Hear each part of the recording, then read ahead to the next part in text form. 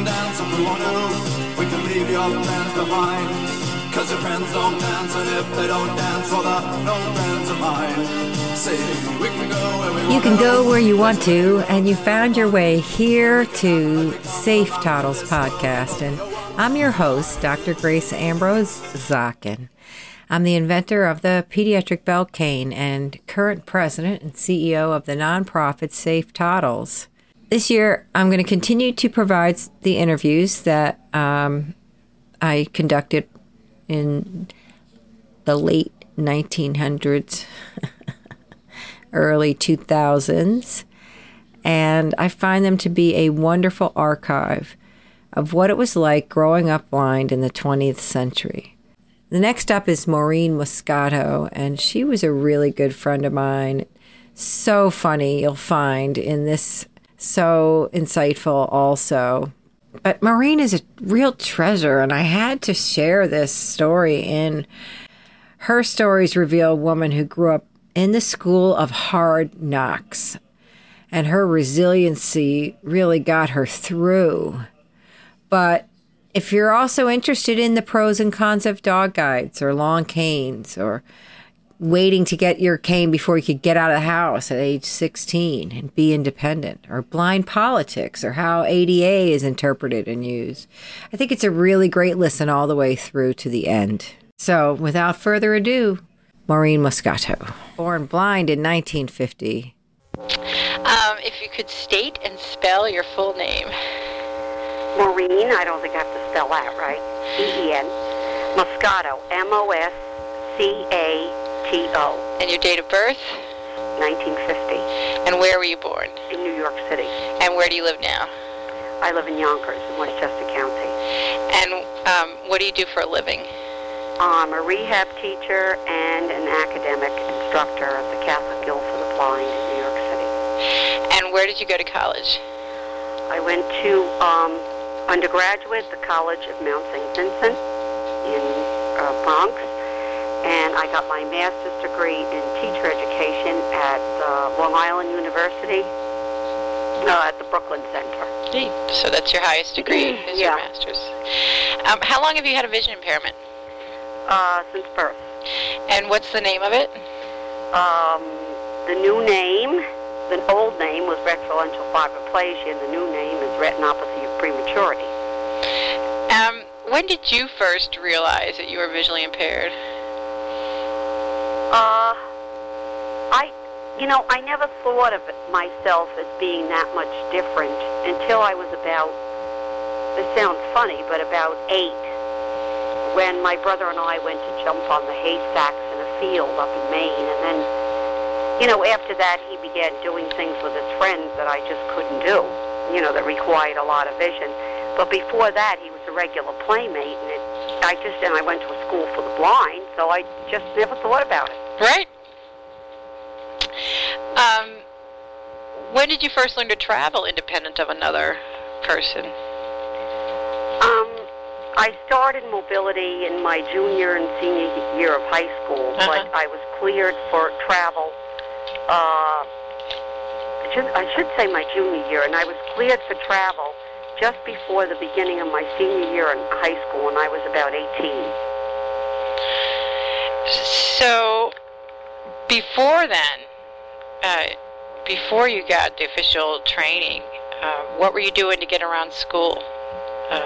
Would you go with somebody? I knew my way around the school, and I walked around without a cane and everything. But before I learned to travel, my mother worked on weekends, and I couldn't go anywhere. All I could do was stay in the apartment. She told me to lock the door, and all I did was read books, which was probably good in a way. But then in my senior year, it was great because I could meet my friends and those that could travel and go visit friends and all that. So you were restricted from leaving the house all weekend long by yourself? Yes. From the time you can remember till you were 12th grade? Well, I was in a different living situation before I was 16, but when I was about 16 and 17, then I moved to Manhattan from the Bronx, and I was in an apartment with my mother, and she needed to work. She had 2 jobs, And she said, don't open the door for anybody. And, I couldn't go anywhere except if, somebody came to take me to church on the weekend. That was about it. Wow. And did you desire to travel more independently?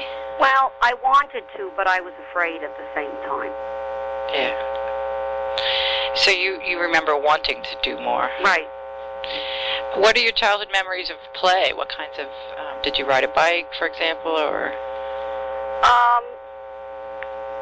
We did, well, I remember one time I backed my mother's car out of the driveway. I must have been about 11, okay? And, well, I got in a lot of trouble for that. But I didn't wreck the car. But we used to spend summers... You were with your brother and... Yeah, my brother was in on that one. Uh-huh. And you turned the car on and put it in reverse? Yes, I did. Yes. I remember it was a tan car. Uh-huh. A beautiful car. And my mother was really upset. Really. And did you have some vision back then, or? Not by that time. Uh-huh. By that time I only had light. Right. Well, we not too much. I had done in a couple of winters. I had tried some ice skating. I didn't do too well when I got off the learner skates. We did some family sledding in the winter in Bear Mountain when I was about 8, 9, 10. And in the summers we went to Vermont or New Hampshire, and we did swimming and a little bit of diving and things like that.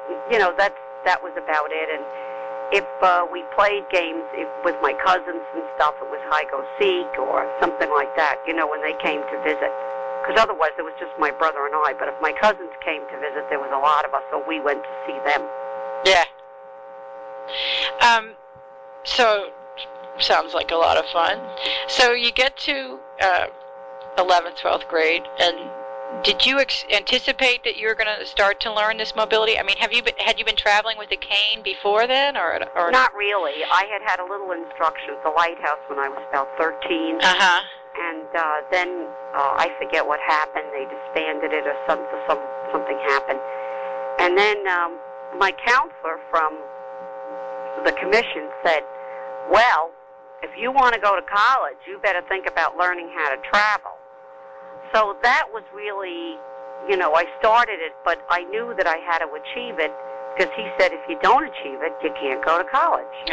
And I wanted to go to college.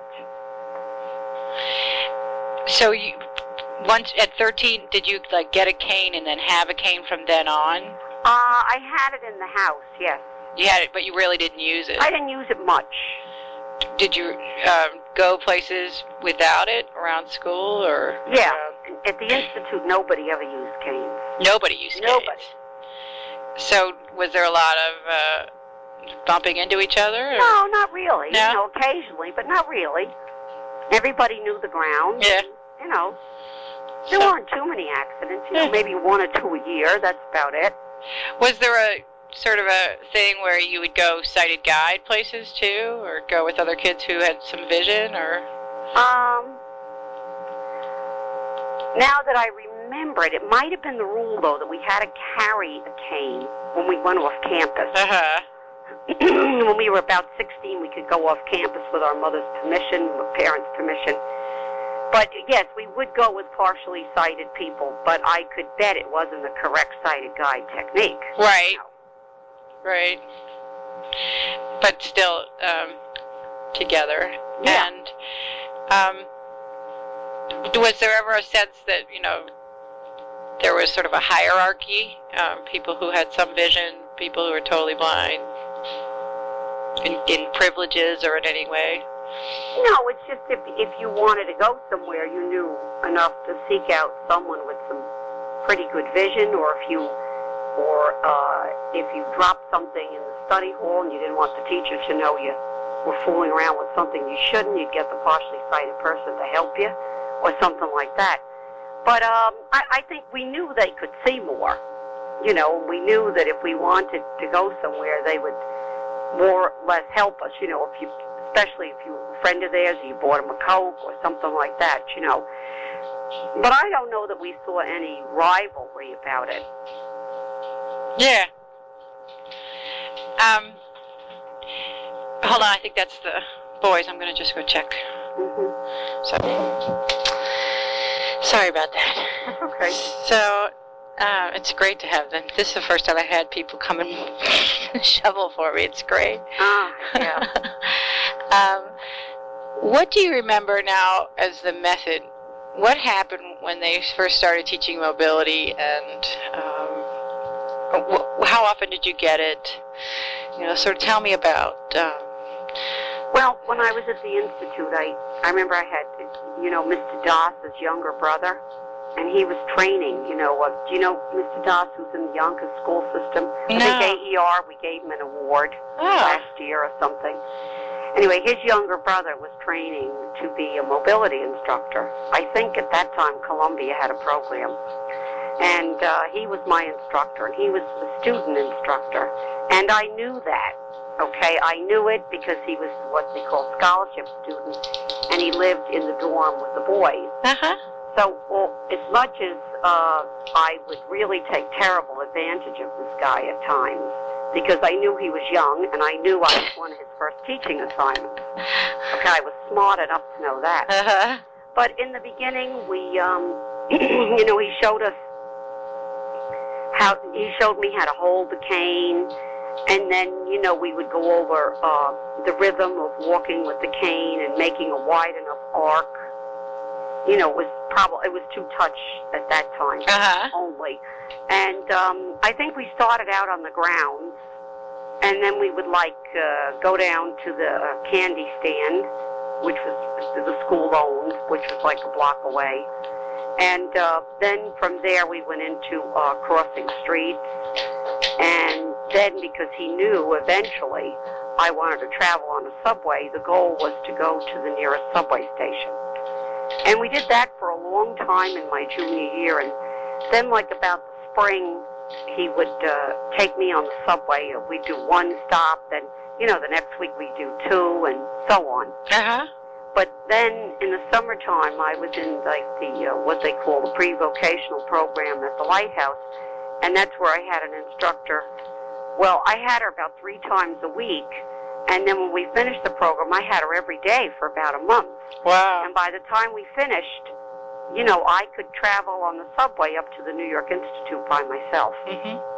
Because Doss had started the trip with me, so she didn't have to go all the way up there. It was more or less getting to the 59th Street subway, because I lived on 60th and 1st. Right. Getting to the 59th Street subway and finding the turnstile and it was the express train all the way down to the lower level, and that sort of thing.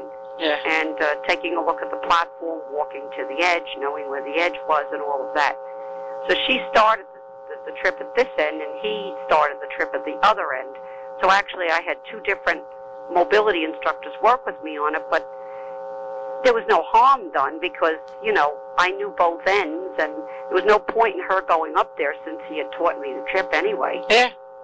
And I forgot to bring a note when I went back to school my senior year, and I said, I'm going to go home by myself. And they said, oh, no, you're not. They didn't have faxes in those days. We got to have permission from your mother. You have to bring us written permission. So my mother gave it very reluctantly.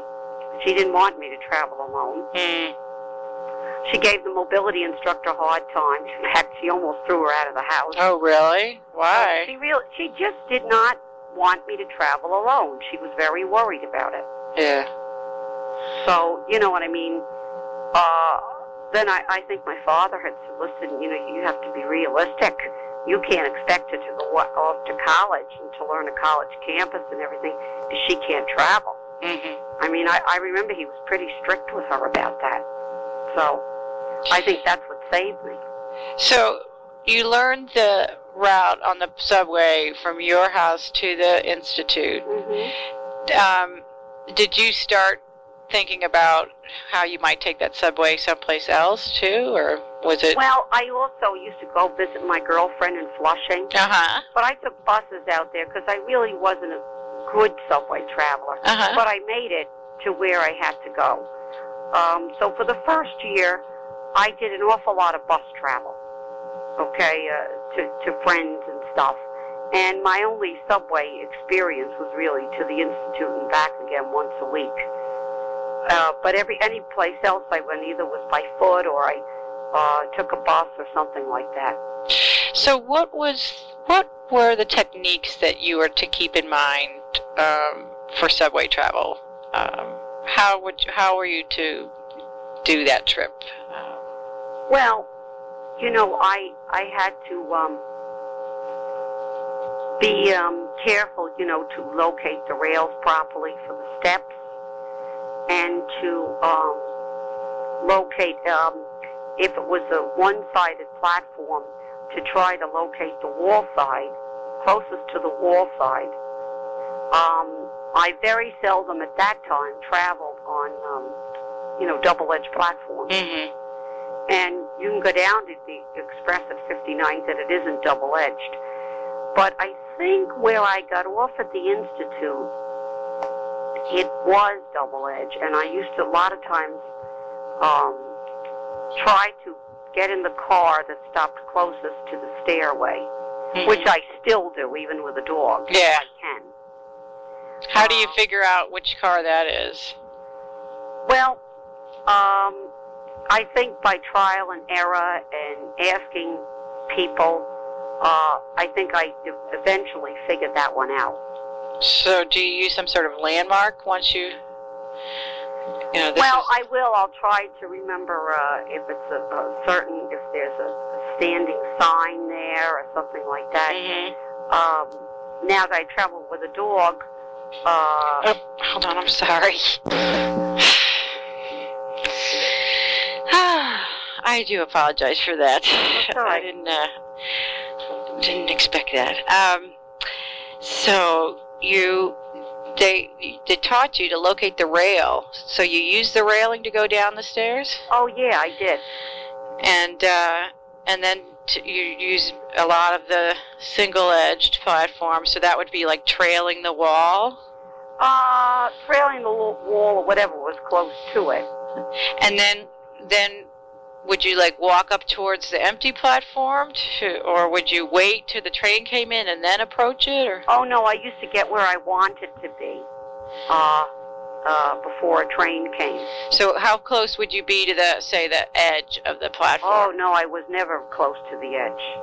I'd be about 2 or 3 feet from the edge. Yeah. Would you try and find a pole to touch? Yes. Yeah. Mm-hmm. And then, boy, that train comes in, and that's something. Uh-huh. And then you board the train, and locating a seat. Oh, that was never too much of a problem. As I do now, I try to locate a seat next to the door I'm going to be exiting out of. Right. And that's what I do now. That's what I've done all my life. Yeah. And that seems to work well, you know.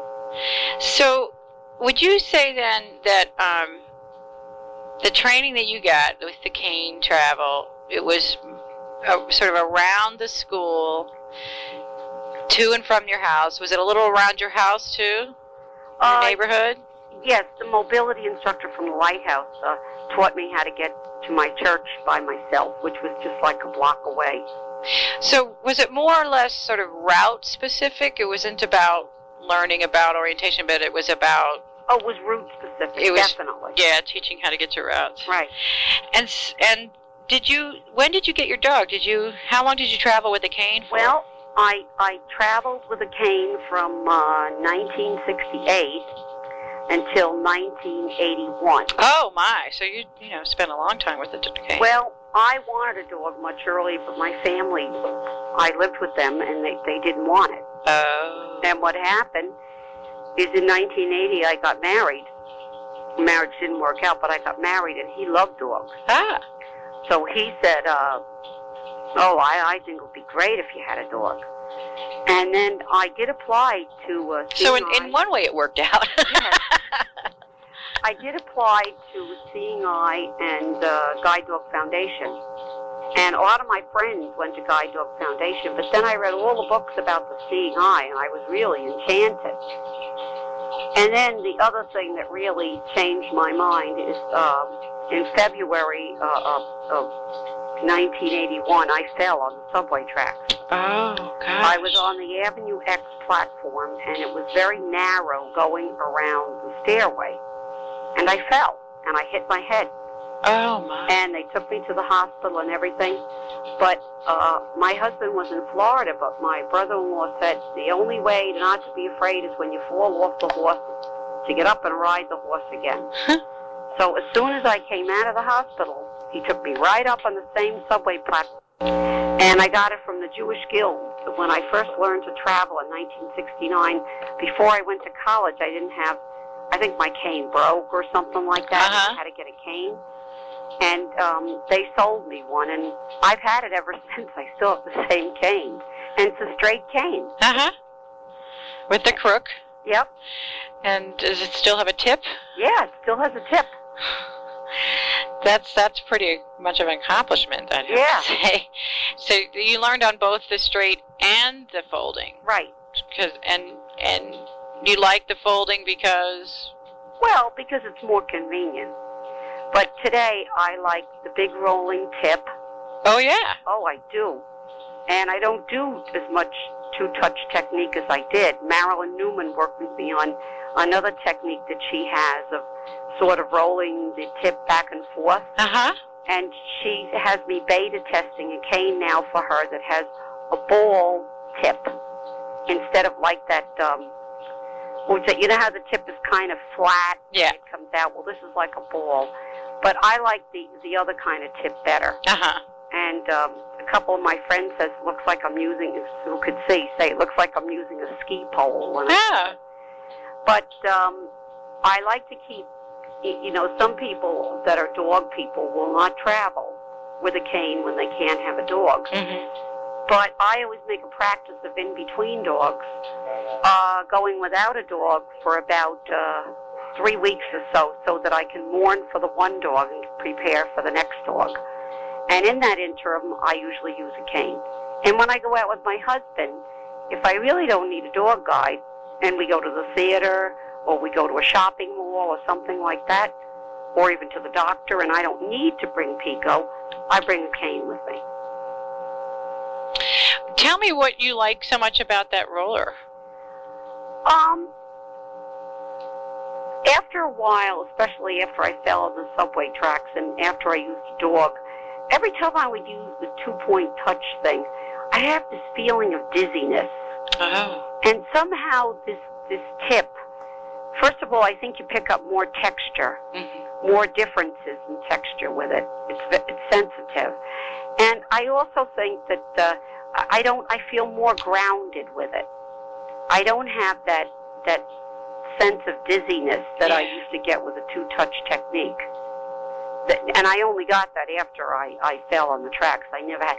So it might be somewhat of a psychological thing, but I still feel grounded. I feel like I have more control with the rolling tip. Right. And I especially like it on subway platforms. Right. Because, why? Well, again, we weren't taught too much to move it back and forth like that I remember when I first learned to use a cane. And it picks up the rough, subway strips better. And you're touching the edge before you're even there, especially with the larger tip. Right. So it sort of provides, I think, a measure of safety that way. Now, how long is your cane and how compared to your height? Well, I was told by some mobility instructors that I should use a 52, but I feel more comfortable with a 48. So I could go with a 48 or a 52. Now, what is it about the shorter cane that you like? I always feel like I'm tripping other people with it, I just feel it's somehow too long, Oh, I know what Marilyn said. I should use a 46, not a 52. And I didn't feel comfortable with the shorter 46. I felt very good with the 48. And I could even use 50, and it doesn't make that much of a difference. But when you get to 52 or above, then I find that a little too long. Interesting. Have you tried any other types of mobility tools? I tried that, he came out to and he tried it out on me and Teresa. What's that called? The walking mate? The walk mate? Uh-huh. I tried that, and I find it good when you use a cane, and then he let me try it out. So now, do you hold that in your hand, or what do you do with that? I'm trying to remember. I only used it once. I think you put that over your shoulder, but you use a cane as well. And what did it do? Well, it picks up different sensors from the trees, the awnings, the sidewalk, things like that. And I tried it with a dog just to see if it was in. Mr. Lee let me. I think he's from New Jersey. And he let me do it, reluctantly, though. But I said, I just want to see what happens. And with a dog, it's too confusing. Because you're not really letting your dog lead that way. But with a cane, I would think it would be all right. I found that there were too many sounds. It got confusing to me to hear all these sounds. But if I did it every day, right, I would probably like it. Yeah. And if I didn't have a dog, for any reason, I would get one of those walkmates. Neat. So now, how compare and contrast going with a dog, going with a cane? Where are the differences? Where are the similarities? Well, the differences are that you can travel, I think, much faster with a dog than you can with a cane. Mm-hmm. The reason being is you don't have to locate objects. The dog will take you around them. Right. And you don't have anything in your hand that's like a stick to get in your way, and you can actually go much faster that way. Neat. The disadvantage that I find is I think sometimes it's good to trail, something, whatever you're looking at, a wall, or to know that there's an absolute landmark there. Mm-hmm. With a dog, it's hard to do that. A dog is not going to walk against a wall. Right. They're just not going to do it. But if you have a good dog, now this Pico is not as good as my last dog. My last dog, you could take her to a building once, and go back 3 months later, and she would remember how to walk in there. And my first dog the same way. It just depends on the dog. There are some dogs that are very good like that. Yeah. But amazingly enough, Pico would always fool around on 23rd Street when I lived on 23rd. Oh? And up here, she finds the house, perfectly. She turns right in. I just don't know what it is. She's a country dog or something. And I find parking lots easier to do with dogs than I did with a cane. What do you mean? In the suburbs. If you have to go through a parking lot to get into a store, I find that easier. Because of your directness? Yeah. Uh-huh. Uh-huh. And I just find it's much freer to travel with a dog. But I think a blind person should be, they should know both. Yeah. It's important to know both.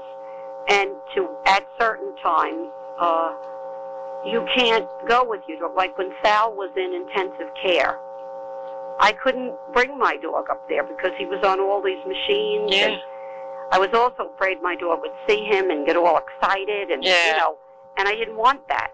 And he was really very close to death. Mm-hmm. So I felt that in that circumstances, a cane should be used. So there are certain times that, I have used a cane because like, for example, I really don't like, unless I can help it, to take my dogs to Shea Stadium. Oh. Because it's not comfortable for them. And if you go in the afternoon, it's awful for them because it's sunny. And there are just certain places, like when I go on vacation, I don't take my dog. Because I don't want to leave the dog cooped up in a hotel, and my husband has enough vision. Right. And one year we went on a bird watching expedition, and you wouldn't want to bring a Labrador on a bird watching. No. No, you would not. And another time we went on Niagara Falls, Cave of the Winds. And I don't know if you've ever done it. No. But you walk behind the falls. First he wouldn't let me on. He goes, I can't let any blind people go on this. I said, you ever heard of the Americans with Disabilities Act? Good for you. He said, go right ahead. So, so I had my cane, and Sal's partially sighted, but he's not good in dimly lit areas. And this was all this water and spray behind the falls, and you had to go up hills and downstairs and this and that. I was way ahead of him. He kept saying, Maureen, where are you? I said, it's every man and woman for themselves. And I made it through fine. And in Disney World, So what was that like? I've been to Niagara Falls, but I didn't take... Oh, it's wonderful. Is it really loud in there? Or? Oh, it is loud. Yeah, I bet. Follow. Actually, you can't... I mean, you could get lost, but you shouldn't. There's a lot of rails and stuff. Uh-huh. And as long as you follow, you're all right. And is it really wet? Oh, yes. And when I got out of there, the guy goes, you want to do it again? I said, no, I don't think so. I doubt that. Is it cold? Yes, it's cold. Yeah. And then in Disney World, I don't bring Pico to Disney World because, or Zoe, because, Florida is an awful climate for labs. Yeah. If you don't live there. It's not a good idea to take them there because they might get fleas. Oh, sure. Right. But we went to, we did everything, and now Sal's using a long white cane, but he had a support vision cane when we went to Disney World, and we went horseback riding, and we went to the Animal Kingdom, and I went on all the rides. He couldn't take it. After the first one, he gave up. But I did Space Mountain and all of them by myself. That was fun. Yeah. Now, how do you get to and from work? And I'm not late. I walk from 56th and Lexington to 1st. Mm-hmm. But you know that some of my work requires field work. So, sometimes it's not practical for me to take the Riverdale bus. Let's say the person's in Queens. Right. Okay. Then I would take a bus to the number 1 train and take the number 1 train to Times Square and switch for the Flushing line or whatever line I had to take to go out, depending where the person lived, to go out to Queens. So usually when I'm in the field, if it's not a Bronx deal or Washington Heights, then I will probably take the subway into Manhattan and then switch for some train going to Queens or Brooklyn, depending on where I have to go. Do you have any tips that you would pass along in terms of the bus transit, taking it? Well, I think, even though that we've said that they make announcements, okay, now this morning this happened to me. Third time I got this guy on the express bus. Third time he passed my stop. Of course, he told me it was my fault, but he's the only driver I have this trouble with. Other than that, I don't have any trouble. So I think that you have to remind, sometimes they're supposed to announce the stops. Right. But if they don't, you have to ask the person next to you where you are. And you can usually tell. And I think I might have fallen asleep is what I think happened. Oh. But I like to sit in the back of the express bus with Pico. Because otherwise, she's, in the aisle and people pet her and this and that. Where I find we go in the back, it's very wide, and she's a little arthritic, and it's warmer back there for her, especially in the winter. But also, we have much more room. I have more room for my feet, and nobody trips on her, and she's not in anyone's way. Yeah. So I think, you do have to be specific, and you do have to have a good sense of public relations with the drivers and with the other passengers. It happens that they do, even on local buses, go past your stop. And I think you have to be gracious and say, you really did pass my stop. And either he'll say, you never told me, which often is the case, or, oh, I'm sorry, I forgot. Often is the case is what he'll say to you? No, what I meant was, they usually will say to you, you didn't tell me, or you didn't remind me, or whatever the case might be. Now it's gotten better since the Transit Authority requires that there be announcements made, especially at the cross streets, like, 57th, 42nd, 23rd, the larger streets. It has gotten much better. And the crosstown streets, the drivers tend to announce all the stops. So it's much better now than it ever used to be. Oh, that's good. I think. Yeah. I still have my problems with the subways, and cabs with guide dogs are still the biggest bugaboo I have. I have three cases going with the Taxi and Limousine Commission at the moment. You, yourself? Yep. Wow. 3 of them. Because they wouldn't let you in? Right. They wouldn't pick me up with a dog. Now, how did you get their tag number? Well, the first one was a taxi service, the Linden Taxi Service, and my father was dying at the VA in St. Albans, and I went to see him, and Sal and I wanted to make a quick trip to the subway, because on Sundays, the buses really take a long time to get back to Archer Avenue. So we asked the VA person at the desk if they knew of a car service, and they did, and they called them, and he came and he goes, "I don't like dogs. I'll send you somebody who does." Well, nobody came. So they called them back and said, "We won't accept dogs of any kind." So the VA told me the name of the car service. The other 2 times, Sal, the numbers are lit up on the top. And the second time I was coming from Animal Medical Center, and I was standing on the corner with Sal, and Sal hailed a cab, and the guy said, "I'm sorry, I don't take dogs." So this guy, this bystander on the street said, "That's against the law." And he read the number to Sal. Good. And then the third time, it was New Year's Eve. And the big mistake the guy made was he backed up, got out of the car, and said to Sal, "I'm sorry, I'm Muslim. I can't take dogs." So Sal walked right up to the cab and could see the number. Good. Because it was lit up. Yep. And that's how we did it. And so the first time, were you stranded at the VA? I mean, how did you... Well, we called another car service.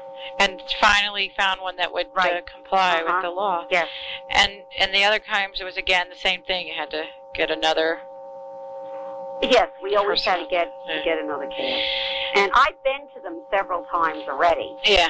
And I've won every time but once. And that was the last time I had a hearing. And actually, Sal went for me. But we didn't win because this judge was kind of stupid.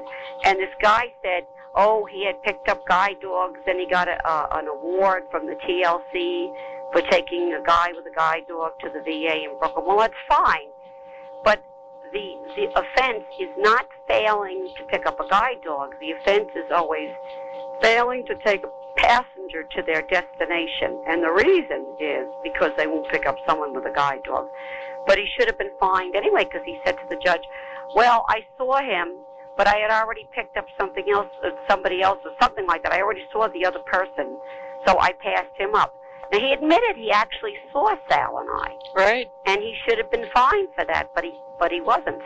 But that's the only time I ever lost. I've been about, maybe 10 times to the TLC. So what do you usually win? I mean... Well, I don't win anything personally, but the driver gets fined. Uh-huh. And the driver gets points on his cab license. Wow. And if he doesn't pay the fine, he can't renew his license. Right. So it definitely is worth pursuing, because it's going to get the message across sooner or later that this is, not acceptable. Yeah, I just think it's ridiculous, and it's the Middle Eastern cab drivers that I have the trouble with all the time. How do you handle once you're in the cab? Being in control, or giving control, or money issues? Well, I have a little more trouble now because the cabs are more narrow, and Pico's a big dog. Yeah. And I try to get her on the floor, but sometimes now that she's arthritic, it's even harder. You know what I mean? Sometimes it's so narrow. Oh yeah. The older cabs are much wider. Yeah. That if she gets on the seat, I don't yell at her anymore because there's nowhere for her to go practically. Yeah. But she's pretty good. She sits down, and she's very nice. She's a quiet girl. She loves to look out the window and stuff. But she's very good like that. She's good. She's well controlled.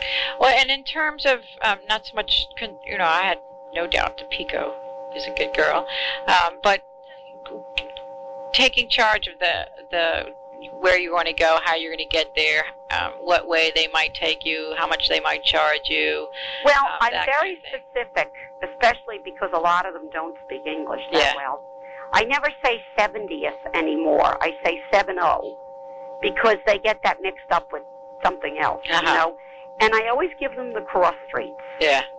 Because it's one thing, and I'll say if I'm going uptown and I know it's on my right side, I'll tell them. I don't always know, because it may be someplace I never was before and that I'm going to in a hurry and I was only there once before. But I always try to be very specific about the addresses and so forth like that. And usually I never have any trouble. But occasionally you get guys who just don't speak English. Like the time Sal and I were in a hurry and I was reading, lecturing for Cardinal O'Connor at St. Patrick's Cathedral. Oh, wow. And the guy didn't know where St. Patrick's was. Okay. Now, in other cities, like Chicago, I find they're very good. They seem to have English, you know, a lot of cab drivers that speak English. Washington, they seem to have a lot of cab drivers that speak English. Boston. Atlanta's like here. Okay, everybody's from the Middle East. Right. So,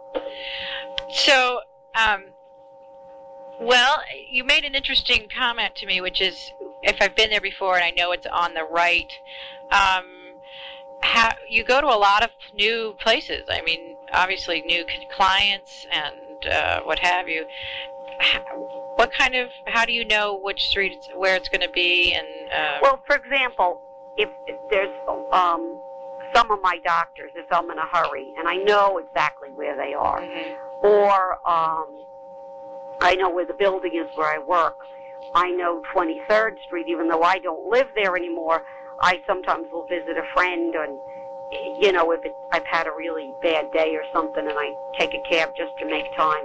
Or St. Vincent's Hospital. My husband's been in there so many times, and I know how to tell them to go there. These are places that I've been to fairly frequently. Right. And like Cindy taught me to Cindy Shaw. I don't know if you know Cindy. Sure, she used to work for you guys. And Mobility. She told me like how the building is trimmed and what kind of stone. I asked her what it looked like. Neat. So I could be descriptive with the cab driver. Like here, I know, you know, that when you get to Riverdale Avenue, you make a left, and then you make another left again, and, you know, that my house is on the left, and that you can drive around the circle and come in right in front of my house. So, you know, it's real easy up here because, you know, it's just two lefts from Riverdale Avenue when you're here. Right. Right. So that's that. With the money, are you ever concerned that they're going to take you the long way someplace, or? I have been, but for the most part, that hasn't happened.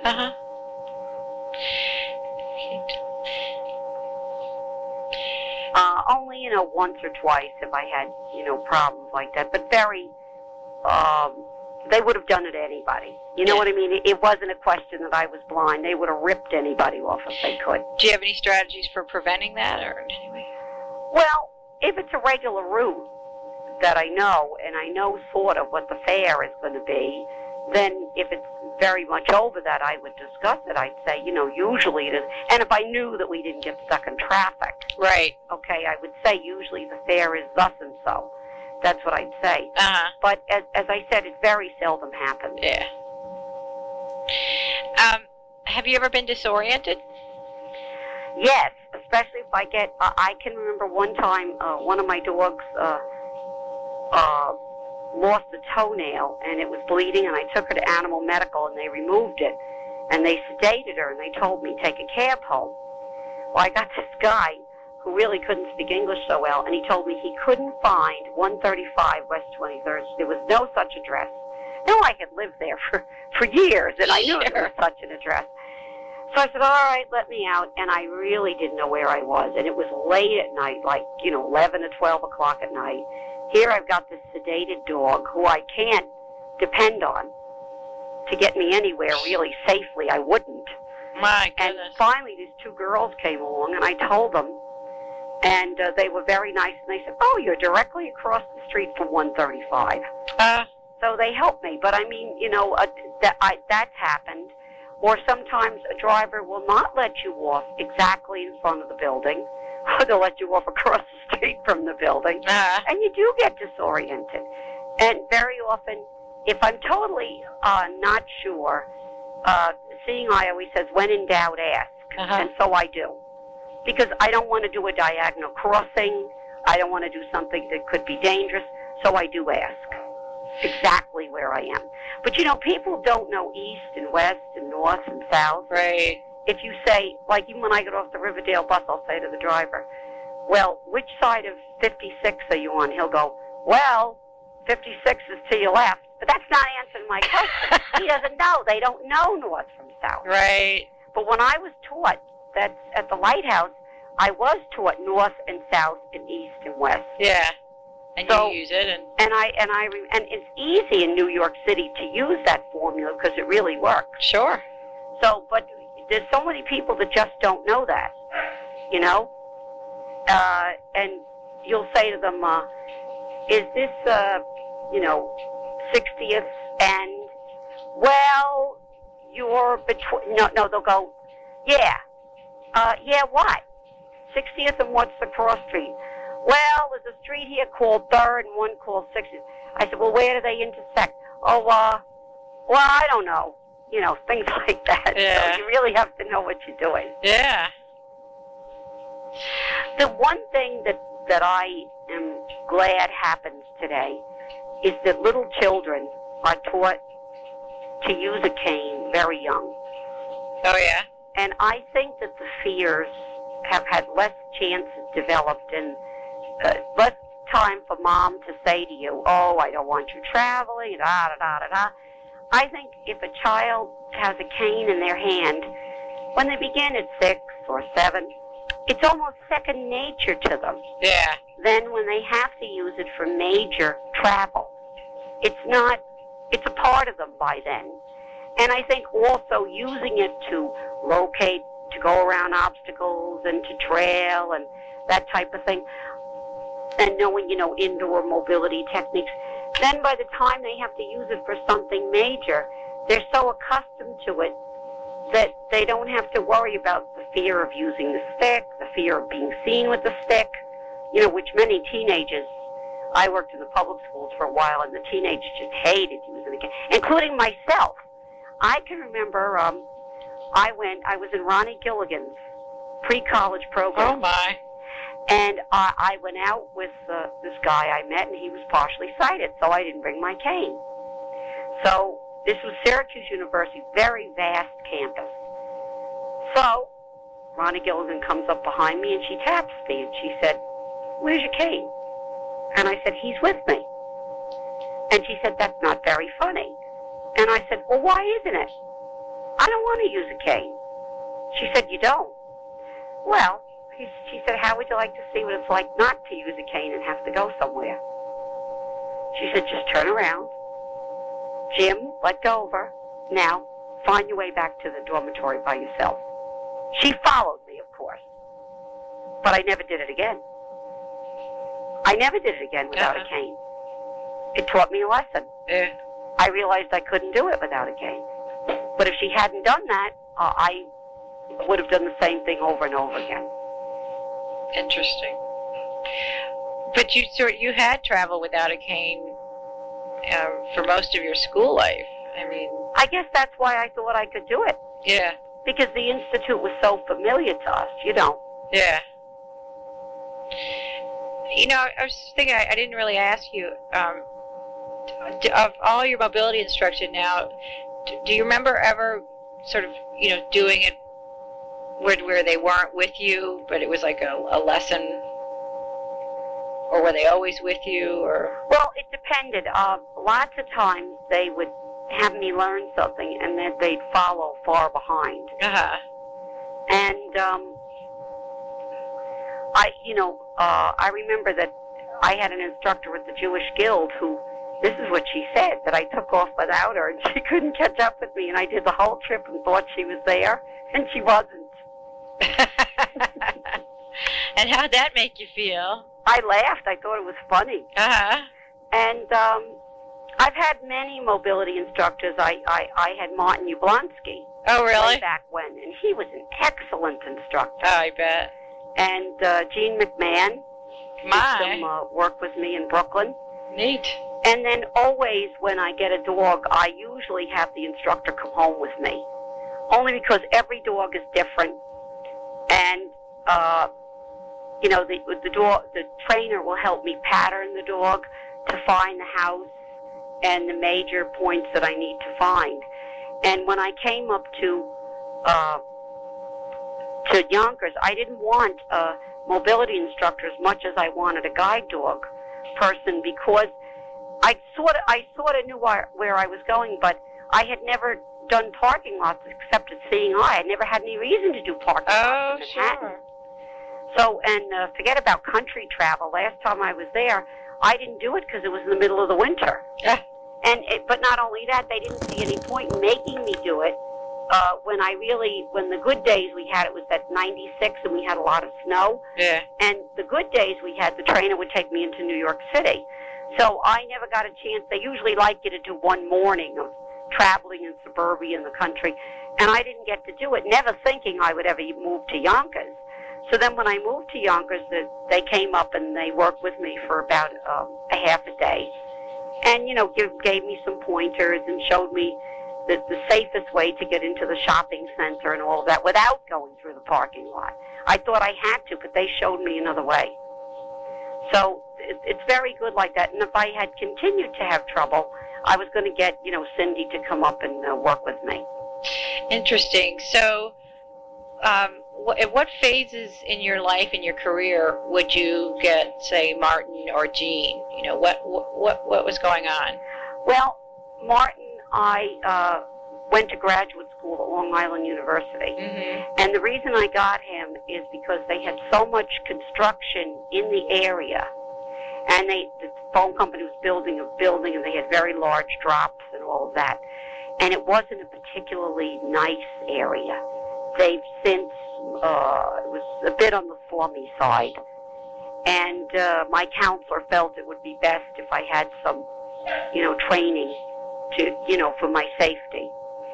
And I had Gene because I got married, and I lived in Manhattan Beach in Brooklyn, and it was like a bridge across the bay, and it was, again, kind of like suburbia. And I'd never lived in that part of New York City ever. And I wanted to be certain that my route to work was smooth and that I got there on time and so forth. And I wanted to be able to go to the supermarket by myself and all of that. So those are the times I got a mobility instructor. And the other time was Cindy Shaw worked with me, but she told me, you know, when you use a cane, do me a favor and don't take the subways. You're such a wreck.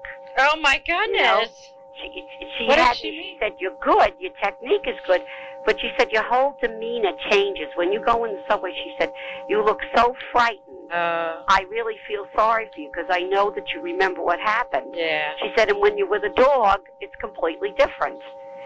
So I thought I'd have to retire Zoe back in 90, and she had very severe ulcerative colitis. So it turned out they got her on a food and animal medical, and she was okay. But Cindy gave me some brush-up cane techniques just in case I had to retire her. But I was glad she had it because really I had forgotten a lot, you know, not using it every day. Yeah. So, but some guide dog users will not have mobility instruction in between dogs. And I know one person who won't even use a cane. She just stops. She stops working. She stops living. And that's really kind of ridiculous. I mean, a dog could die at any time or get sick or whatever. Yeah. And I think you have to know both skills. When you're traveling to new consumers' houses now, is that mostly by car? Or? Well, no. It's usually public transportation. Uh-huh. And Therese likes me to have an escort with me, not because I can't travel, but to find the numbers on the buildings and the apartments, and especially if it's not a good area. Yeah. But most of the time, we travel by public transportation, buses and trains and everything. And I'll try to meet my escort. I don't meet her in the office or him in the office. I'll meet them. I try to find something that's easy for them and easy for me, and in straight proximity with the consumer, whoever we're going to see. So we try to arrange a place that I can find them easily and they can find me easily, and it's pretty central. Neat. So that's how we get. Believe me, I have had many escorts. Some were real flops, and others were really great. Because even though they could see, some of them did not know directions.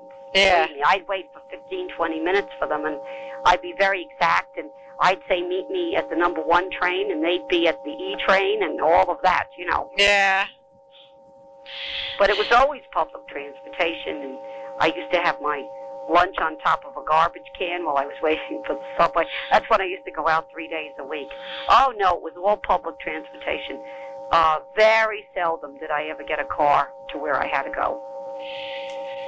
So it's the real skill is also arranging with this other person then to. Oh yes, to be and with then the getting escort. that person to guide you properly. Right. To tell that other person, please don't do diagonal crossings because it's with the dog. You're not supposed to do that. Right. Okay. And getting them to remember that, which they always don't remember. And then I always have the directions written down for my escort. Mm-hmm. I used to have a guy that mapped out the routes from the subway maps and the atlases. Now he's in a nursing home. So now I have to do my own mapping. But he was so good at it, it was unbelievable. I mean, this guy could tell you how to get anywhere in any kind of transportation. In fact, he was my escort until he really became too old and sick to do it. And he was great. I mean, he knew everything. The landmarks, he'd look them up on the map and write them in and everything like that. Neat. Now, did you pay this person? Well, when he was my escort, I did. Uh-huh. And then afterwards, when he did my maps, he was such a poor old soul. I'd buy him a meal, or I'd, get a film for his camera or something like that. I'd help him out with a few odds and ends there. Neat. And do you train them to assist you in any way in the home? Yes, even when they haven't been VRAs. Usually they'll be very good about what I used to have to train them was to locate the signature line and assist the client in putting the guide on it to sign and stuff like that, really. And now I have to fill out a lot of forms, and so not only should the person just be able to escort you, but they've got to be able to read forms. And most of my escorts have been very kind to my clients, and they're usually very solicitous.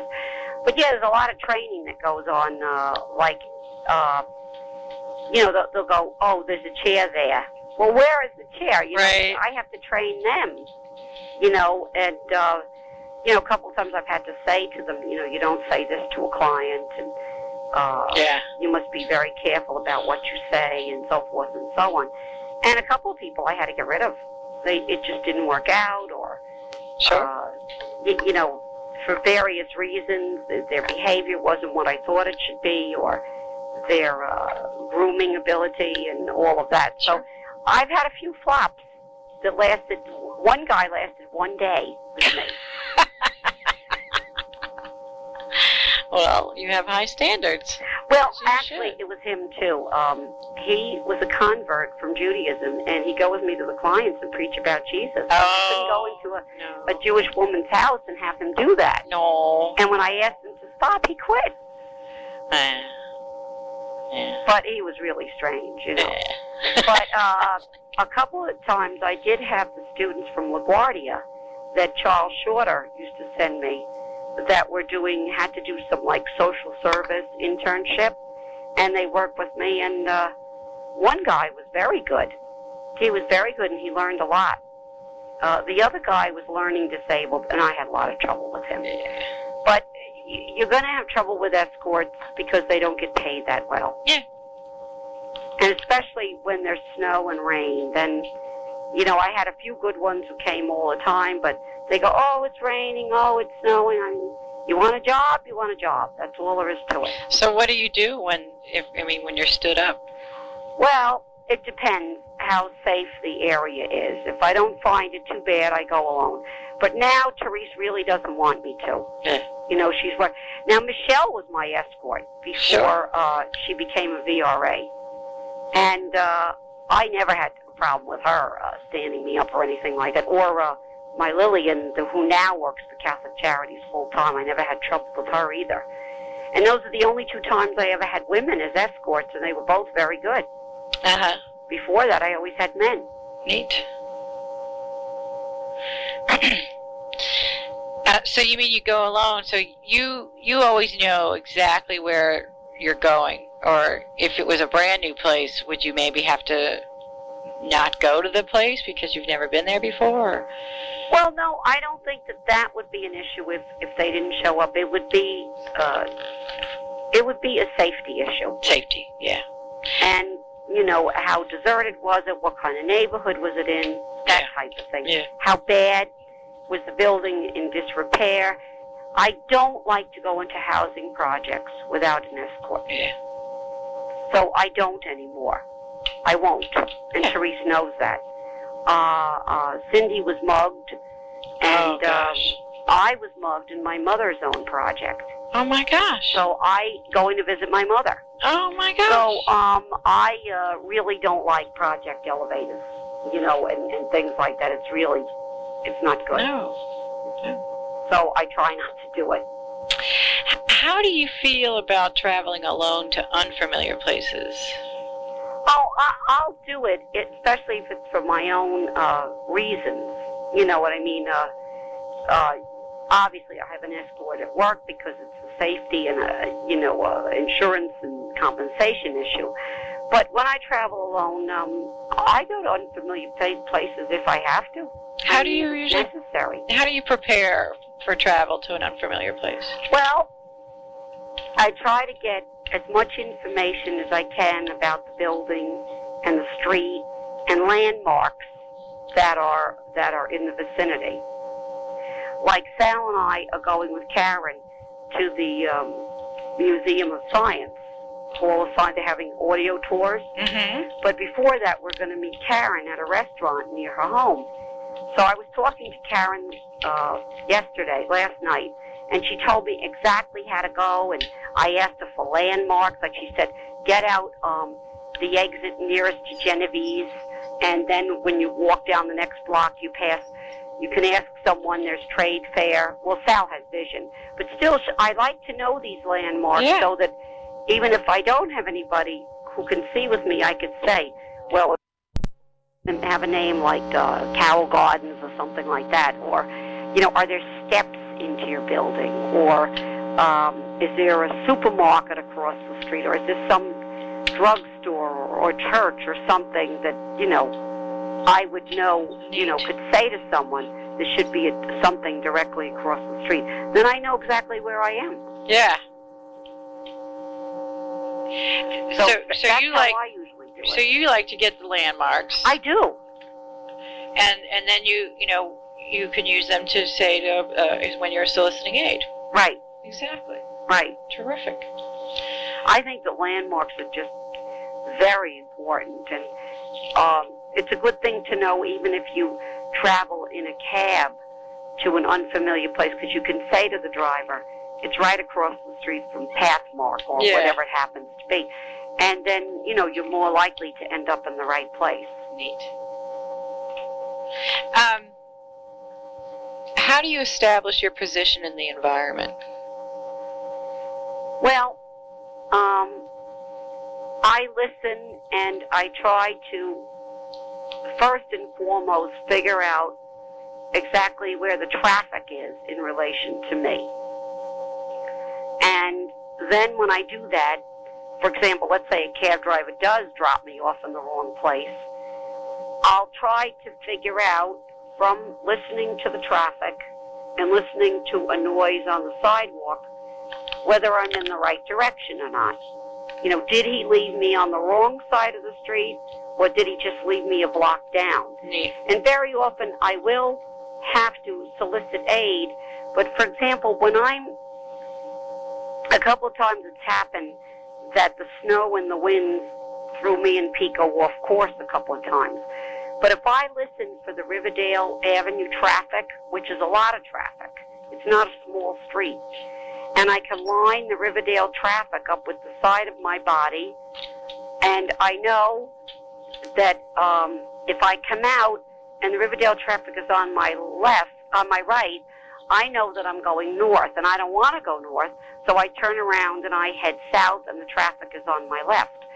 So especially listening for where the traffic is, I think is, and how much traffic there is. Yes. You can have a pretty good idea from that of which is the wider street and which is the narrower street. And you can listen to those boxes on the corner. If you hear that boom, boom, sound that they make sometimes. What boxes on the corner? You know, the light, what are they called? Light boxes or... Where the traffic light switches. Now, it's, sometimes I never depend on clicks, because clicks you can't depend on for a light all the time. But at least you're near a corner. Yeah. Well, absolutely. So, in that case, I won't tell you I've never gotten disoriented, because there are times because of instruction, a bus stops in a different place. Or tonight, they had a lot of construction. They're building this classic senior manor by Hyatt, and they have these metal plates on the ground. Well, today they extended all the way out into the street. And the reason I was scared to death, because there was ice coating these metal plates. And but Pico took me out in the street because she didn't want to walk on it either. But it had changed from this morning. They didn't have so much construction going out in the street this morning. They just had the plates there. And then last week, they didn't have them there at all. And then the week before, they had them there. So when they're doing construction like this, and then about 6 weeks ago, they had the whole sidewalk torn open because they were putting in water pipes all the way from here down through the College of Mount St. Vincent, which is about 3 or 4 blocks. So there were ditches and boards and everything like that. Makes another good reason for a dog. Right. Yeah. Right. Do you use maps of any kind? Truthfully, I'm not good at maps, but I did go through the training with Baruch for the subway maps, and I do think the subway maps are excellent, because from the key you can discover the levels and whether it's a double-edged platform and all of that kind of stuff. Mm-hmm. But generally speaking, I'm awful at reading maps. When we get them at AER, yes. I say, "Oh, thank you very much," and I put it in my bag, because I'm terrible at reading maps. And I don't know if that's blindness or I'm just not a graphic person, because I know people that see that are terrible at reading maps. Yeah. They're just not map readers. Yeah. So I don't know if it is I was never in high school a geometry person. Right. I was never the type of person who really was good at any kind of, even biology graphs and things like that. So, you know what I mean? I just don't think I'm a map person. I don't know if it has as much to do with vision as it has to do with what I'm good at. Did anybody try to teach you to use maps other than... Well, Seeing Eye had a good map. They had good maps. And when I first went to the lighthouse, they had this map of the streets. You could actually, they'd indent the streets and all that kind of stuff. But if it's a map with all these braille circles and lines and stuff on it, then I don't know what I'm doing. So, at the Institute, did they have a class on it? Did your mobility instructor teach you how to read a map? No, we didn't have any maps then. The only time we had maps was in geography class. But no, we didn't do it. It was only the first time I ever saw a map for mobility was my instructor, Ann Walsh, at the lighthouse, showed me the map they had. And that was the first time I ever saw a map for mobility purposes. And then the next time I saw one again was when I went to Seeing Eye. Right. So geography, that was obviously tactile maps, right? Oh, yeah, they were great. Because yeah. The mountains and the hills and everything. Did that help pull anything together for you or solve any riddles? Or? Not in terms of mobility, but to know where the states were. Uh-huh. Like we had a puzzle, and we had a lot of fun with the teacher one time. We took it apart and we put all the parts in the drawer. And he said, now that you've done that, now all of us were totally blind. Now that you've done that, you could just sit down and put this thing together. And we did. Neat. So it was fun as a game, but did it also sort of, I don't know, put things in perspective in terms of north, south, east, and west? Or? Yeah, and that's the mobility maps that, the overview maps that Baruch has of Manhattan and the Bronx. That gives you a good idea of exactly, where things are in New York City, like where the Bronx is in relation to Manhattan. Yeah. Where Van Cortlandt is in relation to the rest of the Bronx. Neat. So in that sense, I think it's very good. And I thought the training was very good with the maps. Neat. What one thing that happens frequently when you're traveling that you like the least?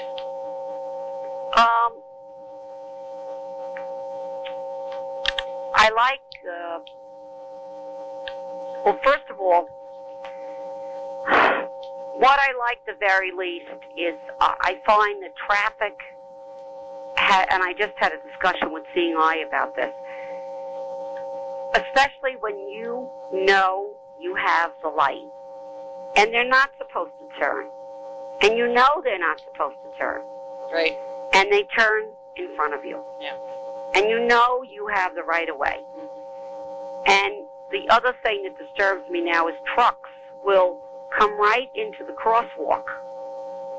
And because you don't know where you're in the light cycle, you wait for the beginning of the next light cycle, but because the sky has blocked up, you can't do anything. Right. You have to wait till either he moves, and not only you are backed up, the rest of the traffic is backed up. Yeah. So the thing that disturbs me that I don't remember having years ago was there's an awful lot of gridlock. Yeah. And it's very hard on the dogs. I can imagine a cane traveler, but even on the dogs, it's very hard. I mean, if they veer diagonally, you almost can't get mad at them. Yeah. Because someplace there's nowhere to go, and they take the path of least resistance. And drivers are not as nice. I've been in other cities where they stop on the dime when they see a cane or a dog. Not here. Right. Not here at all. What do you want sighted pedestrians to do when they want to help? Well, I think they should always ask. And I think that all people that are blind should refuse kindly. Say, no, I don't require your assistance. I usually will accept, unless I think the person's been drinking or I get a bad feeling about them. Uh-huh. Then I say, oh, thank you very much. I'm able to do it alone. But I would just prefer that they ask me, and that they're so anxious to take your arm. And you'll tell them, you'll try to take their arm so that you don't have to say anything. No, they grab your arm again. So finally I have to say, the proper way to guide is to let me take your elbow. But you'd be surprised how often I have to say that. Yeah. Because if you don't do that, and it's happened to me numerous times, sometimes you say, oh, the hell with it, I'll take it. And you don't know how many times I have been left in the middle of the street. Oh. So I really try to develop that security of grabbing their elbow. Mm. So they just let go. Drag me across the street by the cane or by the dog's harness. Yeah. So you'll be walking along the street, they have your arm, and then all of a sudden they just let go? Yeah. They go, oh, you can take it the rest of the way. Or, I got to run and catch a bus. This type of thing. Man, thanks, but no thanks. Right.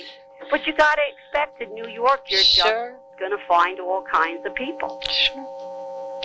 How do you handle being lost or disoriented? Well, it depends how much in a hurry I am and, where I'm going, where it ranks in importance in my life, okay? If I'm going to something of a serious nature and I'm lost, I'm frantic. And I tend to be more hyper and, I'm not as well behaved as I would be under a circumstance where I sort of know where I am, but I just have to locate the building. Yeah. But what I seem to notice is so many people who can see don't know what's around them. Yeah. I mean, it could be the next building, and they don't know it's there. I mean, people are just so oblivious to their environment, and they'll say, oh, I worked here for 10 years and never noticed it, or something like that. And it just amazes me how comatose people could be. Yeah. And you'll love this story. I was going around the corner one day, and I had a suitcase. This was several years ago. I was coming from somewhere. And this guy literally smashed into me. It wasn't Pico's fault. She couldn't get out of his way in time. It wasn't Pico, it was Zoe then. So the guy says to me without looking, what's the matter? Are you blind? And I said, well, as a matter of fact, I am. Well, the guy turned around, and he was mortified. And I thought, oh, good for him. And he goes, oh, I didn't mean to say that. I'm sorry. Can I carry your suitcase? I said, no, thank you. That's okay. And I kept going. But that was one of the funniest experiences I ever had, because the guy was just so mortified.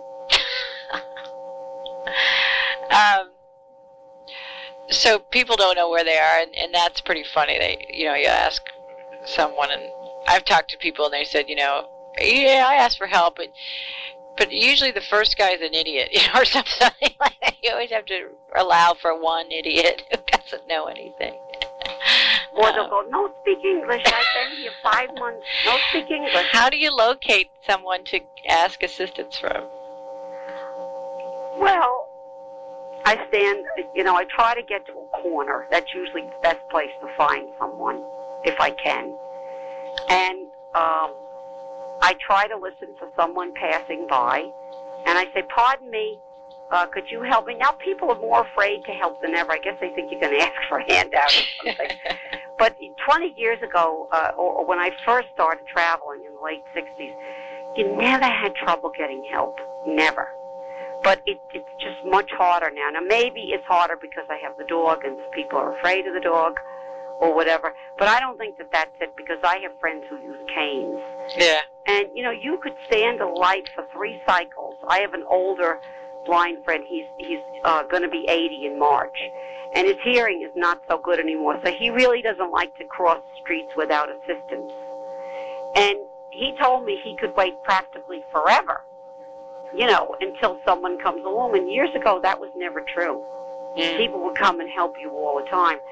So it's whether people are in their own world, or they're afraid, or they don't know how to approach it, or because we have such an immigrant population that has some strange ideas about blindness, which they do in other countries. I don't know what it has, or people just generally don't care like they once did. But I don't think people are as ready to help as they used to be. Interesting. What kinds of things do you use as landmarks? Poles. Now my street here is a hilly street, and I know I'm on the correct street when Pico makes that turn, and there's a hill right there. I can't use my sense of smell anymore because I've had so many sinus surgeries, so I can't depend on it, which is too bad, because that used to be a great one, especially if there were a bakery or something around, Yeah. But it's things like, where there might be, like, for example, before I turn the corner of the building I go into at work, there's a coffee stand there in the morning. Okay, and that's a good look. It's not always there, but it is there in the morning. Uh-huh. And things like that, like if there's a deli with one of those fruit things that extend outward, You know, those fruit stands with all the fruit and the flowers. Well, if you're walking with Pico, poles, those kinds of things, they get avoided, don't they? They do, but if I were disoriented, I usually know that there's been a pole, or if I'm on a corner, especially if it's in the area where I work, I know the names of some of the stores, you know, around, and I know exactly where I am. But even when you come through a place like a deli, even though she goes around it, it's a tight squeeze. I know there's things around me. Yeah. Okay, I know there's things out on the sidewalk. By the way, she's reacting. Right. Because it's a tight squeeze. Neat. And she has to go around a lot of things. Yeah. So I use anything I possibly can as a landmark. Anything. Neat. From a subway entrance, like, for example, I know that when I get on the bus at 61st Street and 3rd, the Riverdale bus, I know there's a hosiery store there. I know that the last crossing, there's a subway before, an entrance before I make that crossing. And I know that the city bus stops just behind my bus. So I try to set myself up right there, because I know exactly when I'm in front of it. 34th Street, I know that the bus stops in front of a pizza place. I know that up here, it stops, it's a big avenue, but on the other side of the street is the bakery. So I learned the names of my buildings so that if I'm ever disoriented, I can ask someone. That's great. And I know exactly where I am. So you'll just say, like, is so-and-so bakery nearby or something like that? Yeah. Neat. Or do you see something like, is that what you would do? Right. That's what I do. Neat. Do you belong to any professional or consumer organizations? Well, I belong to, I'm the president of Greater New York Council of the Blind, Neat. which is part of American Council of the Blind. Mm-hmm. I belong to Guide Dog Users of New York State. Neat. And I'm a member of AER. Uh-huh. Neat. What do you think drives the split, the divide between NFB and sort of ACB, AER seem to be more on a different plane? Well, AER, I find, is more middle of the road. They're more in the direction of ACB than NFB. I think what it is it's the way we see obtaining reasonable accommodation, what we see as being independent, like for the subway strips. NFB sees that they shouldn't be there and called just for the blind, so they don't want them at all. Where I see the subway stripping is even being good for elderly people, with the traction and with, maybe they're not legally blind, but their vision might not be what it once was. And it might stop people with the, truncated domes from going over the edge. Any people. Yeah. The same as I saw the gates, when they put the gates in between the subway cars.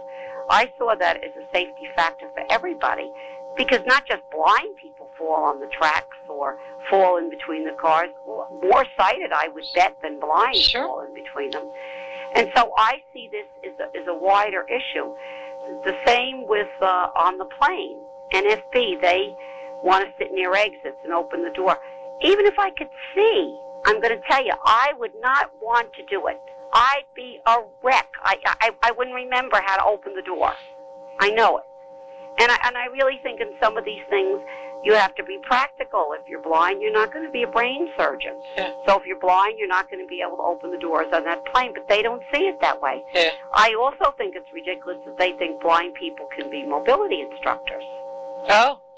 I don't like that idea either. I could do indoor mobility. I could teach someone how to get to the laundry room or the mailbox. But then when it would come to doing streets, I would not want that responsibility because I can't see what they're doing. Yeah. But the basic difference is they take this attitude. Even I was a meeting with Nancy Miller and some people from the commission about programs for the elderly blind. And what's his name was there? Carl Jacobson from New York City, Greater New York NFB. And he said, oh, well, it won't be anything for us when we get old, he said, because we're adjusted to their blindness. And I said to him, but when you become old, it brings problems that you never thought of. Sure. And that's why blind people who are just losing their vision have so many problems.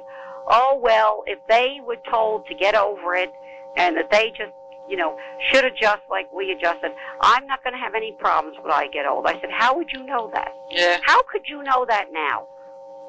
But, I mean, with the decrease in hearing and arthritis and a loss of a spouse or whatever it would happen to be, these things impact, even if you've been blind all your life, they have an impact on you when you get older. But he just couldn't see it. Yeah. He just couldn't see it. It didn't matter what I said, I was wrong. And that's the thing. Now, on the other hand, I think NFB has done a lot of good things with their computer center. Sure. And with Braille literacy and the STAND program, which I think is very good. What's that one? They were largely they have, I guess they, way back when, had something to do with the Randolph Shepherd. Oh, the BEP. And a lot of the NFB enterprises have a lot to do with these stands. Neat. So that, although I don't agree with their philosophy and I would never join them, and Kenneth Jernigan didn't have such a good idea about dogs, nor did he about canes. I got to add. But I just find that ACB is more middle of the road. Yeah. We're more legislation conscious, and I think we try to work with AER and to work with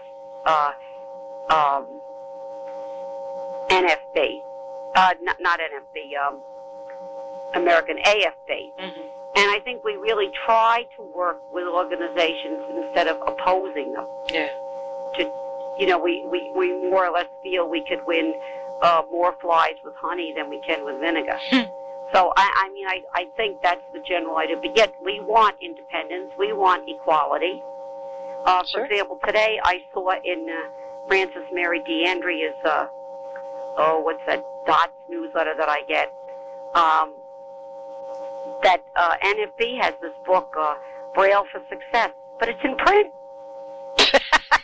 That's cute. And they're always fussing, about getting everything in accessible format. And, I know. And they're suing, states to get Braille bills and all of that. And here they have this book come out. It's in ink print only. How did ADA impact you? Do you notice the difference before and after its passage? Well, in the sense that you can state that a reasonable accommodation is requested. And like that time I told you I went on Cave of the Winds, I think if I had not been able to say the Americans with Disabilities Act, that the guy probably would not have let me go on that adventure. But I do also feel that it's greatly taken advantage of by people who don't need it. And then when we need it for a realistic reason, for a reason that really counts, we're less likely to be listened to because there's so much abuse of the Americans with Disabilities Act. One case was twins who were pilots for a charter airline. And they wanted to get a job with United or TWA or something like that. Now, they were not visually impaired as long as they wore their contact lenses. But the standards, their vision was quite bad without it. Uh-huh. But the standards of the airline somehow said that they would prefer there not be such a difference with lenses, with using contact lenses in the air, and some other degree of vision problem that they had, that their standards for visual acuity in piloting were much higher than the charter airlines, and they chose not to hire these twins. Now, these twins, they filed under the Americans with Disabilities Act. Say that as visually impaired people, they were being denied. They're not visually impaired. They don't fit any definition of visual impairment. But they said that having a vision, they were not giving reasonable accommodation. Oh. Well, the courts, of course, ruled against them because they said you have to have sufficient vision to fly a plane, and that all of the other airlines, but if the policy of the airline, it was that airline's policy to require a certain vision threshold and certain rules about that, then it was not really discrimination because it took vision to fly a plane, and if they were going to say they had the ability to fly the plane, then they couldn't go ahead on the other hand and say they were visually impaired. They couldn't vote. So the court ruled against them. But the other abuses that John Stossel had on about people being fat and, you know, things like this, like they couldn't get into a seat in the theater, and I really think that that's an abuse. I really do. You personally, have you had any personal benefit, do you think, derived from it, or? Well, I think it's easier to, one thing that I noticed, I had an operation in St. Vincent a couple of years ago, and I think before the Americans with Disabilities Act, you wouldn't have found this. They gave me my patient's rights in Braille. Nice. And they said, I'm sorry, you have to give it back to us because we only have one copy. We'll give you the print copy. No, I said, no, that's fine as long as I read it. Sure. You know, so I sat there while I was waiting to be for pre-admissions, and I read it. Neat. And that was really acceptable to me. Yeah. But I remember I went to Lenox Hill and had an operation, my eye removed last March, and they said, oh, here's your patient's rights. And I said, well, where is the Braille copy? And they said, what Braille copy? I said, well, you know, with Americans with Disabilities Act, you really have to have this in some accessible format, Braille or tape. And she goes, is that true? I said, yes, that's true. You better discuss it with your administration. Neat. Good. So everywhere I go, I try to, you know, tell them about this. Like I tell my clients, ask your bank for the checks, you know, the yellow checks with the raised black lines. And they said, well, what if they say we can't? Say the Americans with Disabilities Act says that they're supposed to provide that accommodation. It's not an expensive accommodation to provide for you. Most of their checks, most of the banks order the checks from the same company anyway. You know, there's only a few companies that make certain kinds of checks. And I said, I'm certain if other banks get it, they can get it too.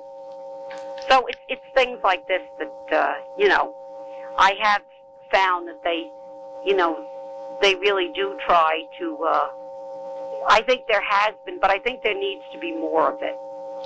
You know, I think some of it's a little ridiculous. Like my doctor told me that the operating rooms at Roosevelt Hospital have Braille on all the doors. Now, when you're being brought into the operating room, I'm not going to get up and go to the door. Well, if you're looking for something and you could rule it out as a place, maybe. I don't know. But I mean, they have it, and they have Braille labels on all the machines and stuff. Yeah, that's a little much, unless they have technicians that are going to fix them. I don't know. But then at the Catholic Guild for the Blind, we're in the Archdiocese building. There are no Braille labels when we get off the floor. We don't have ladies in men's room signs in large print or Braille. If not Braille, at least large print. The cafeteria has glary lighting. In the elevator, the numbers are all over the place. They don't make sense like they do in the lighthouse. Yeah. They're just all over the place. And when they had the old elevators, which they said weren't ADA compliant, you could find the numbers and the lighting was brighter in the elevators. So, you know, it's just things like this that, you know, I'm working with them. Like I always have to stand in front of the outer door and wait for the guard to let me in because I don't like to take Pico through the revolving doors. Not that she can't do, but I don't know who's in front of me. Yeah. And I'm afraid her head will get caught in there because it's so fast. So I try to go through the straight doors, but unlike the lighthouse where the doors open automatically, I have to wait for someone to come and open the door. Oh, geez. But if someone didn't come, I could go through the revolving doors. But there's a girl on my floor who has MS, and she's in a wheelchair, and she can't do that. Right. And in the coldest weather, she has to wait out there till somebody comes and opens the door. That's, it's really ridiculous that they keep those doors locked. They're not supposed to. No, they aren't. And I hate revolving doors just as a matter of course. I just don't like going through them, and I prefer... Suggested that they do a turnstile, because we've had some incidents at Catholic Charities, because, we have the homeless up there, and... But, you prison have... ministry and all of that, you have revolving doors. I mean, just because the other kind, that doesn't mean you're going to get more people, because the other kind are unlocked. You know what I'm saying? It's like... Well, even if he had a switch there, where if he saw somebody... But it doesn't make any sense. They would go as easily through a revolving door as through another door. Right. I mean, that's no reason. Well, they really should have the doors that open automatically, because then this girl wouldn't have to ask anybody for help. And she could come in by herself. That's true. And the Cardinal said he wanted an open door policy, so, And what kills me is they remodeled the lobby. So if they remodeled it at that time, why didn't they put in ADA standard doors? Yeah. It just doesn't make sense. Like, the Lighthouse building is all ADA compliant. Yeah. All the doors up in the music school and everything. Neat. They're all ADA. And it's funny because the doors on our floor are ADA compliant, and all of that kind of stuff. But downstairs in the lobby, they're not. And up in the cafeteria, it's not ADA compliant.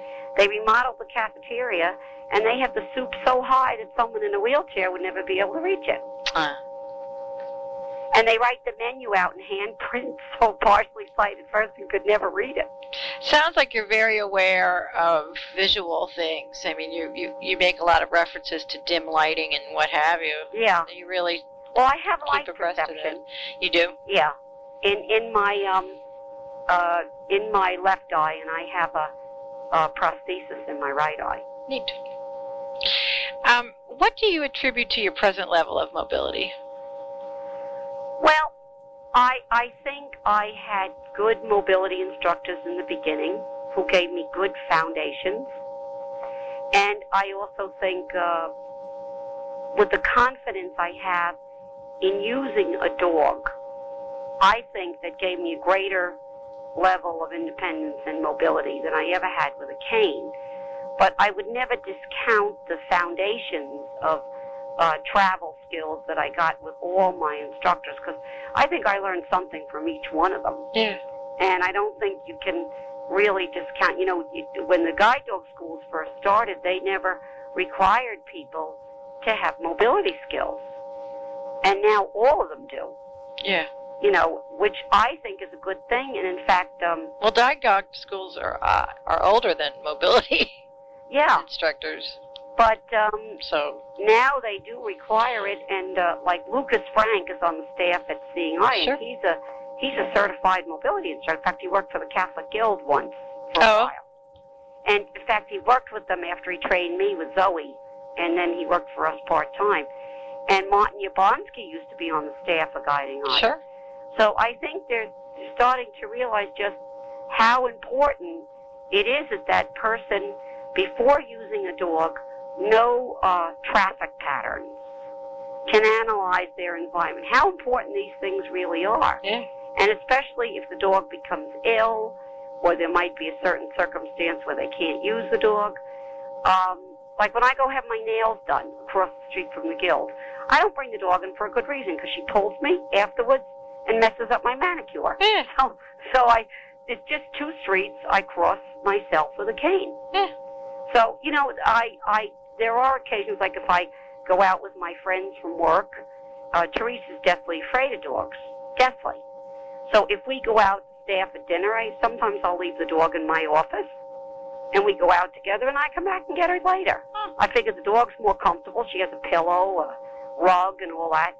Or, if I go out with the secretary from Catholic Guild and, we're going to go shopping or something like that, I leave the dog behind because it's easier to try on clothes and things like that, and, than to find a place for the dog and all of that.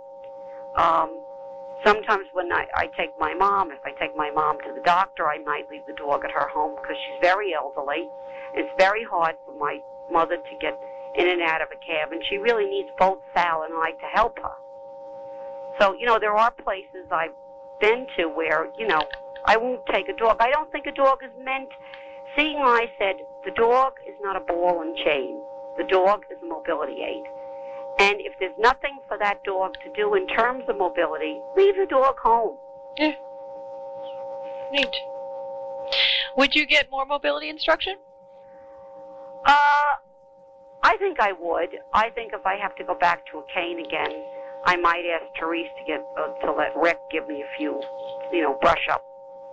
Because I don't do it every day. Yeah. And there's things you forget. Yeah.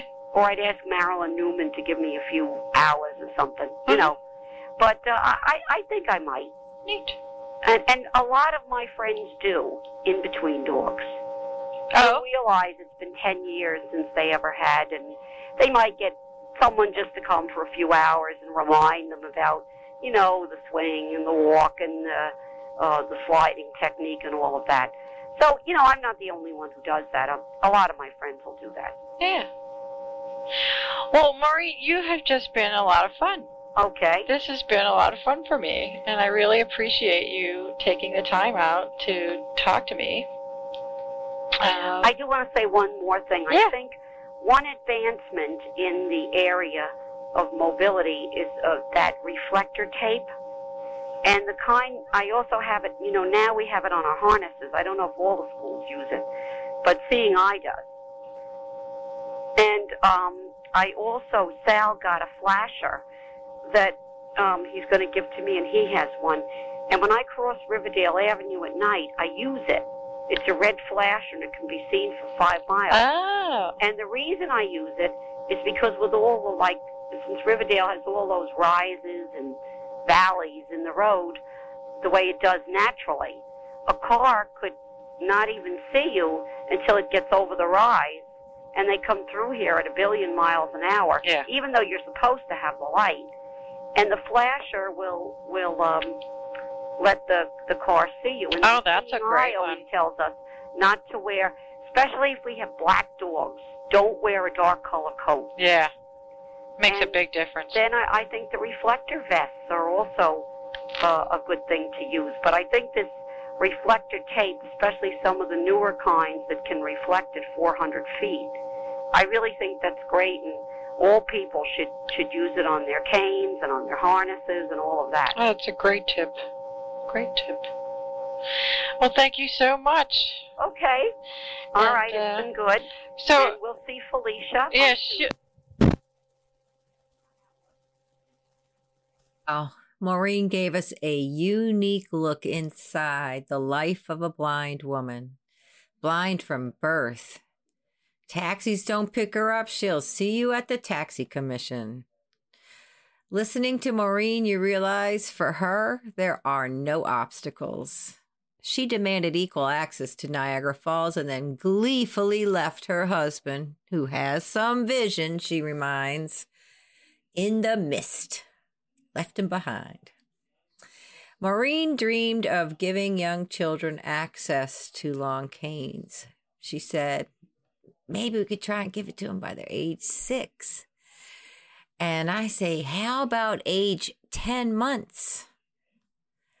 Maureen is living proof blind kids can grow up without safe mobility. But why should we continue this barbaric tradition? Safe Toddle seeks to end this practice of blind babies walking without a 2-step safety buffer between them and danger.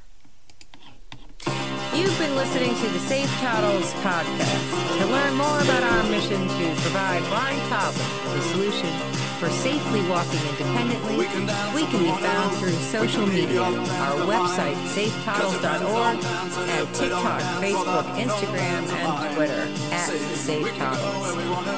And remember, if you can go where you want to, please do so as safely as possible and help support Safe Toddles' mission to bring safety to the lives of blind toddlers.